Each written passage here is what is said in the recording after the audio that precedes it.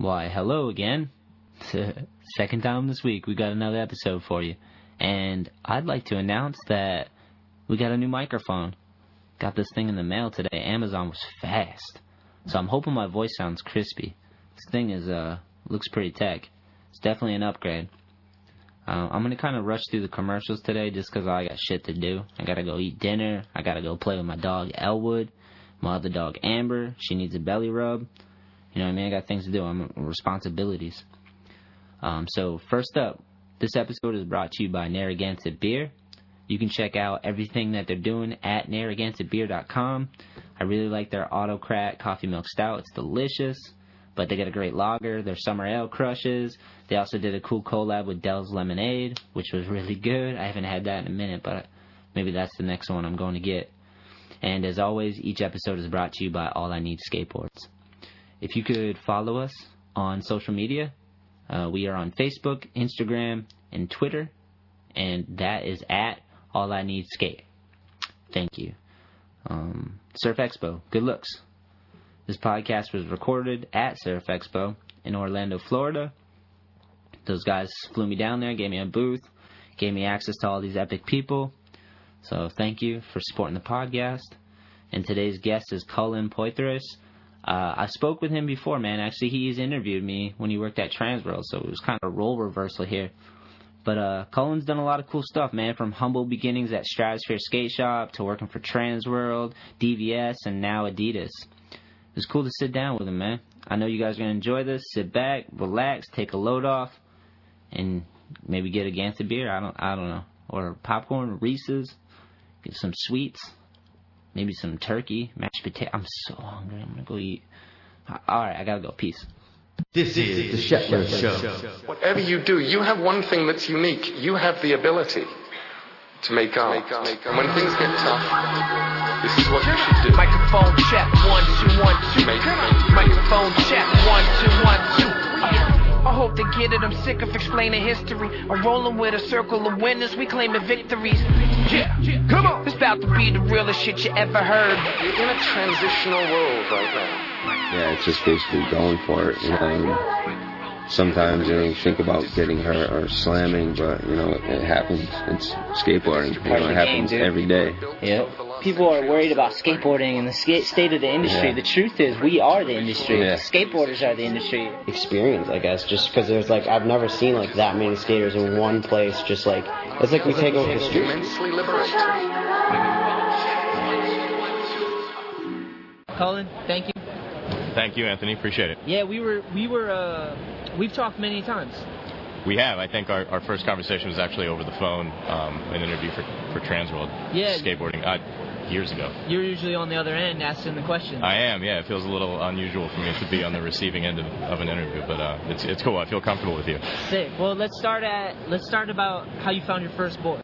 My first skateboard, I think, man, I was trying to think coming into the show, the story, and it was like, honestly, I think it's like the same as a lot of dudes. It was like a, you know, Kmart, Walmart board. And I started skating when it was like 1988 or 89, and I was born in 1981, so I was super young when I first got into it.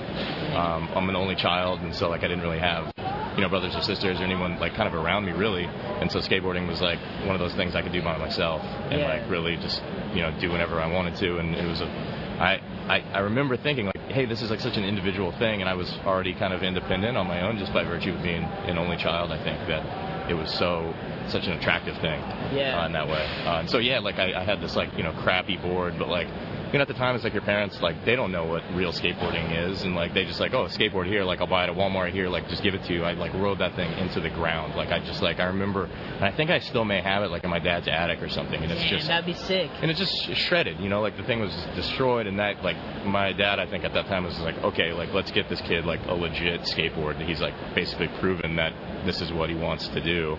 So, and I remember it was a Ed Templeton New Deal board when he was riding for New Deal at the time. It had A1 meets on it, independent trucks, and it came in an Eastern Skateboard supply box. Because I'm from Georgia, you know, and it just my dad got it at Stratosphere, which was the skate shop in Atlanta there. And Grant's father, right? Yeah, exactly.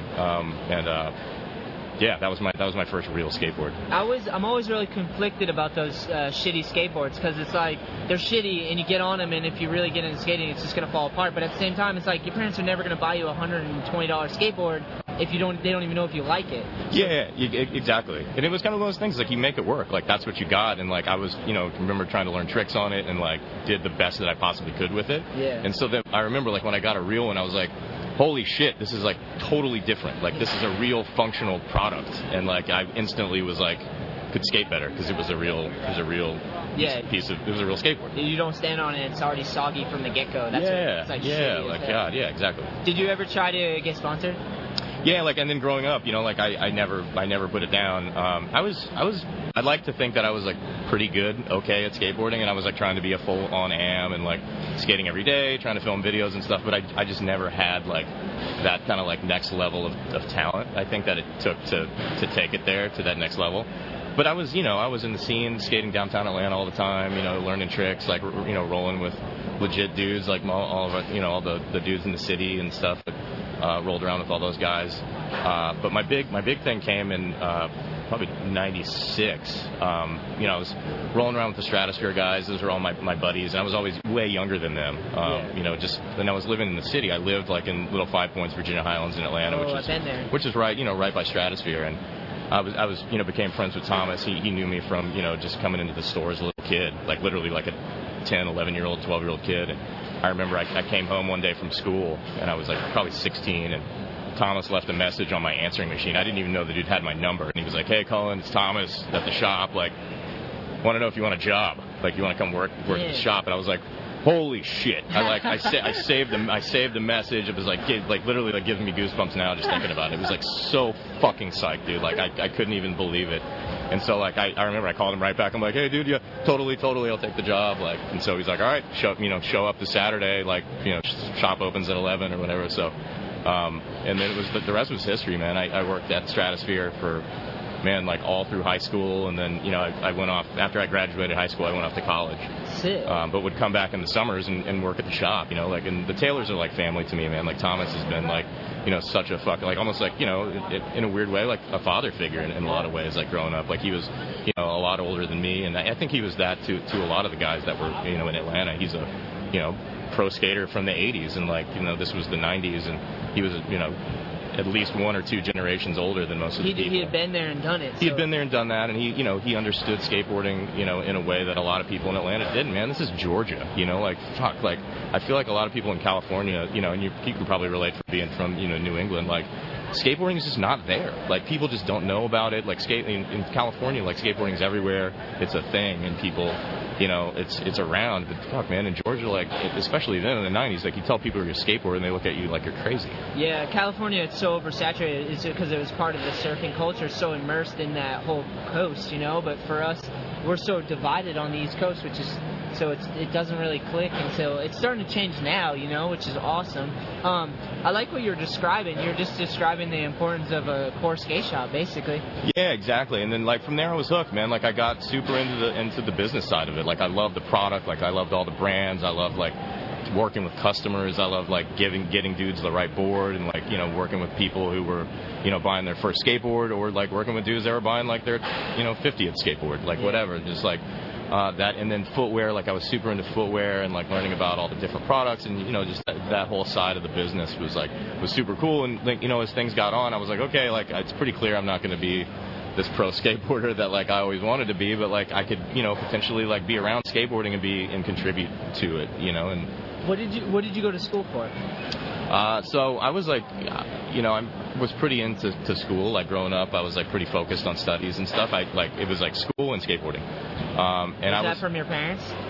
No, maybe. I mean, my mom was a teacher, and so, like, yes, to answer your question, yeah, it was for sure. Yeah, my mother was a teacher in Atlanta public schools, and she was, like, super focused on education. She'd been an educator her whole life. My dad's a military guy, and so I think the combination of, like, the two of that was just like, hey, you need to, like, be serious about school. They had you on the right track. Yeah, they had me on the right track, and, like, I wanted to be on that track, like, I liked school in a lot of ways. Like, a lot of dudes that I was skating with, like, didn't at all, like, a lot of skaters are like, fuck school, like, we all we need is skating, whatever.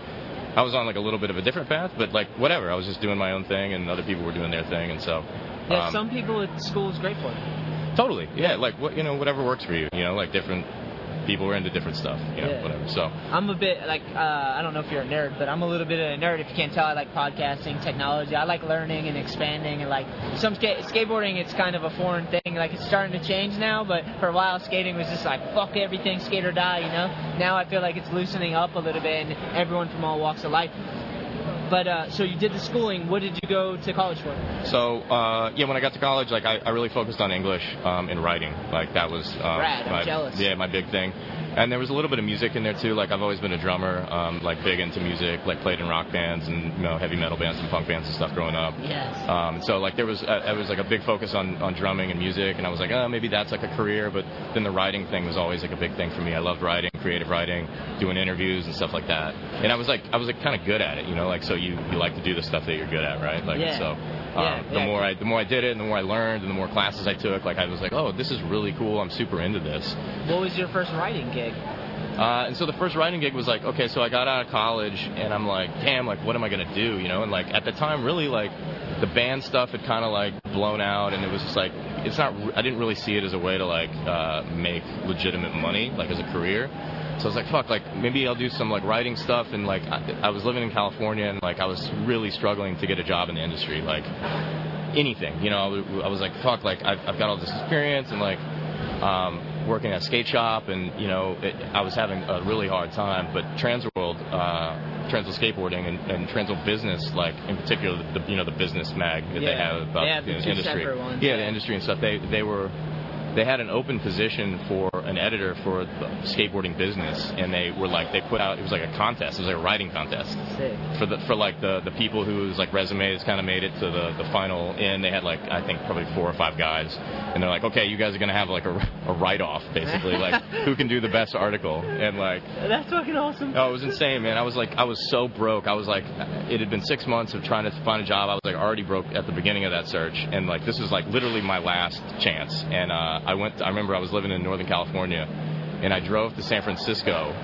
to do a story with Kent at FTC. Yeah. And like it was about how they were moving to Japan, and like it was a cool story. Like it was this rad like retail story, and like I worked with Kent. I'm like, Kent, I don't know you and you don't know me, but this is so important that I do a good job. Oh, I know that feeling. With this article, and like he's like, dude, let's get this job for you. Like I was like, this is a writing contest, like it's for you, and like I want to make it rad, but also if it's good, like I get this job. And he's like, okay, like we're gonna make this shit work. Let's knock it out the park. Let's knock it out of the park. And like sure enough, man, I turned it in, and I got the call, and I got the job, and I was like, holy shit, like this is like the second best thing since like Thomas called me to work at the shop. I'm now like in the skateboarding industry. Yeah, that's and I moved. I packed up my van and like drove down to San Diego and Oceanside where Transworld was, and like overnight, man, I'm like plugged into everyone, and like all those dudes I was hitting up to work in their warehouse, like the VPs of those companies are like hitting me up to do interviews, and I'm just like, oh my god, this is so cool. This is crazy. What are some of the more notable interviews that you got on top of your head? Oh man, sorry to put you on the spot. Yeah, no, that's a great question. I'll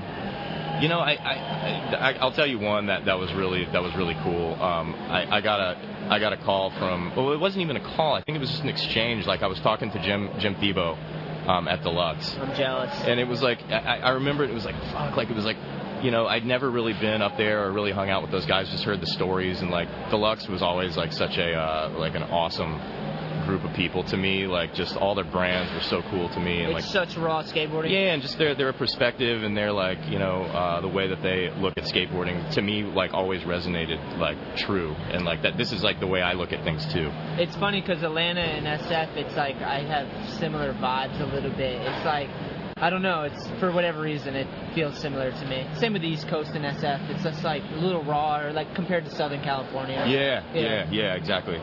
And so like Jim was like come on up, man, like let's do this. Yeah. And he's like meet me in my warehouse, in Oakland, like we're doing like a shoot or whatever. And I was like, all right, cool.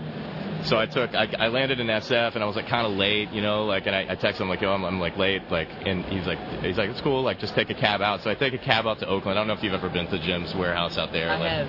It's like, in like the hood in Oakland and shit. I'm like, dude, what? I'm like, where am I? Like, this is so cool. It was like such an adventure, like, and I'm like young. I was like 23 or something at the time, so I'm still like a young kid, like, you know, and overwhelmed and like, yeah, just like still like starstruck at the whole thing, you know. And so like I go to his warehouse and it's fucking like the raddest ramp, the ramp that I'd heard all this stuff about. It's like where Green Day was like used to rehearse and stuff, and it was like Dennis Buznitz, Max Schaff, Nick Dompierre, Ernie Torres, like all those dudes were in there just ripping this ramp. Yeah. And like Darren Howard was there, you know, he was the team manager at the time, and yeah, it was so cool. And I just grabbed my board and like started skating with those dudes. I was like, I didn't know what to say, and I was kind of like the dude that was kind of like the outsider, you know. And so like the best thing that I knew to do was like, I'm gonna just drop in with these dudes and start skating. Yeah, that's awesome. You know, and like, and it kind of like broke the ice a little bit, I felt like, and like just started, you know, treading around with these dudes. And then they were doing it was like a shoot for something. It was like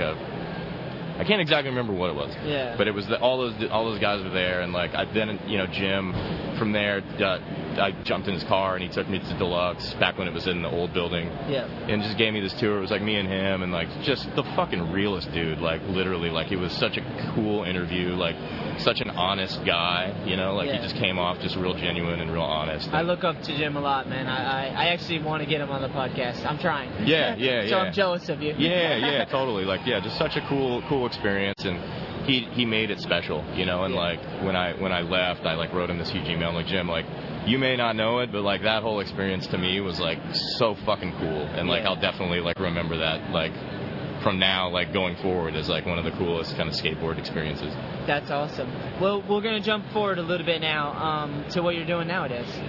Okay, yeah, so now I've worked at a bunch of different brands since Transworld. Yeah. But currently I work at Adidas Skateboarding. Sick. Yeah. What are you doing there? What's your job title, I guess? I'm the U.S. Communications Manager, which basically means I'm like the marketing director for the U.S. or marketing manager for the U.S. Sick. I oversee everything that goes on here. Wow. Here, yeah. How did this job come to be? Just connections over the years, or what? Yeah, you know, honestly, like working at the magazine and just being in the industry for as long as I just have developed a lot of really cool relationships with people, and a lot of that kind of played into it. I think like there was, you know, some people that I knew that were working at the brand, and the position opened up, and I started interviewing, and it was a really long process to get in there, but I made it in. That's awesome, man. Well, it seems like a really cool job. And have you actually been to the headquarters and all that stuff? Yeah, I work in the headquarters. I was living in L.A., and then the job required that I move up to Portland, Oregon, which is where Adidas is located. So. Do you stay with Templeton? Elliot? Yeah. Yeah, he's up there. It's funny because he moved there, I think a few months after I had moved there. Oh, sick. And so he came by the office, and he and I went out to lunch. Sick. Yeah. I don't see him all that often, but I know he's there and stuff. Yeah, he came on the podcast, and we were talking a little bit about how he got to skate. You guys had like a little park at Adidas? Yeah, we have like a little skate park at our offices. It's like under the parking garage there. And then most people skate over at Silas's at the Grotto. Dude, that place looks amazing. Yeah, it's really cool. And a lot of our staff, you know, at lunch and stuff will go skate over there. Seems like such a cool little area and cool scene. It is, man. Portland's a really cool community and like a really kind of progressive, cool city. It feels like kind of feels like California, you know, to me. Like, how do you survive the rain?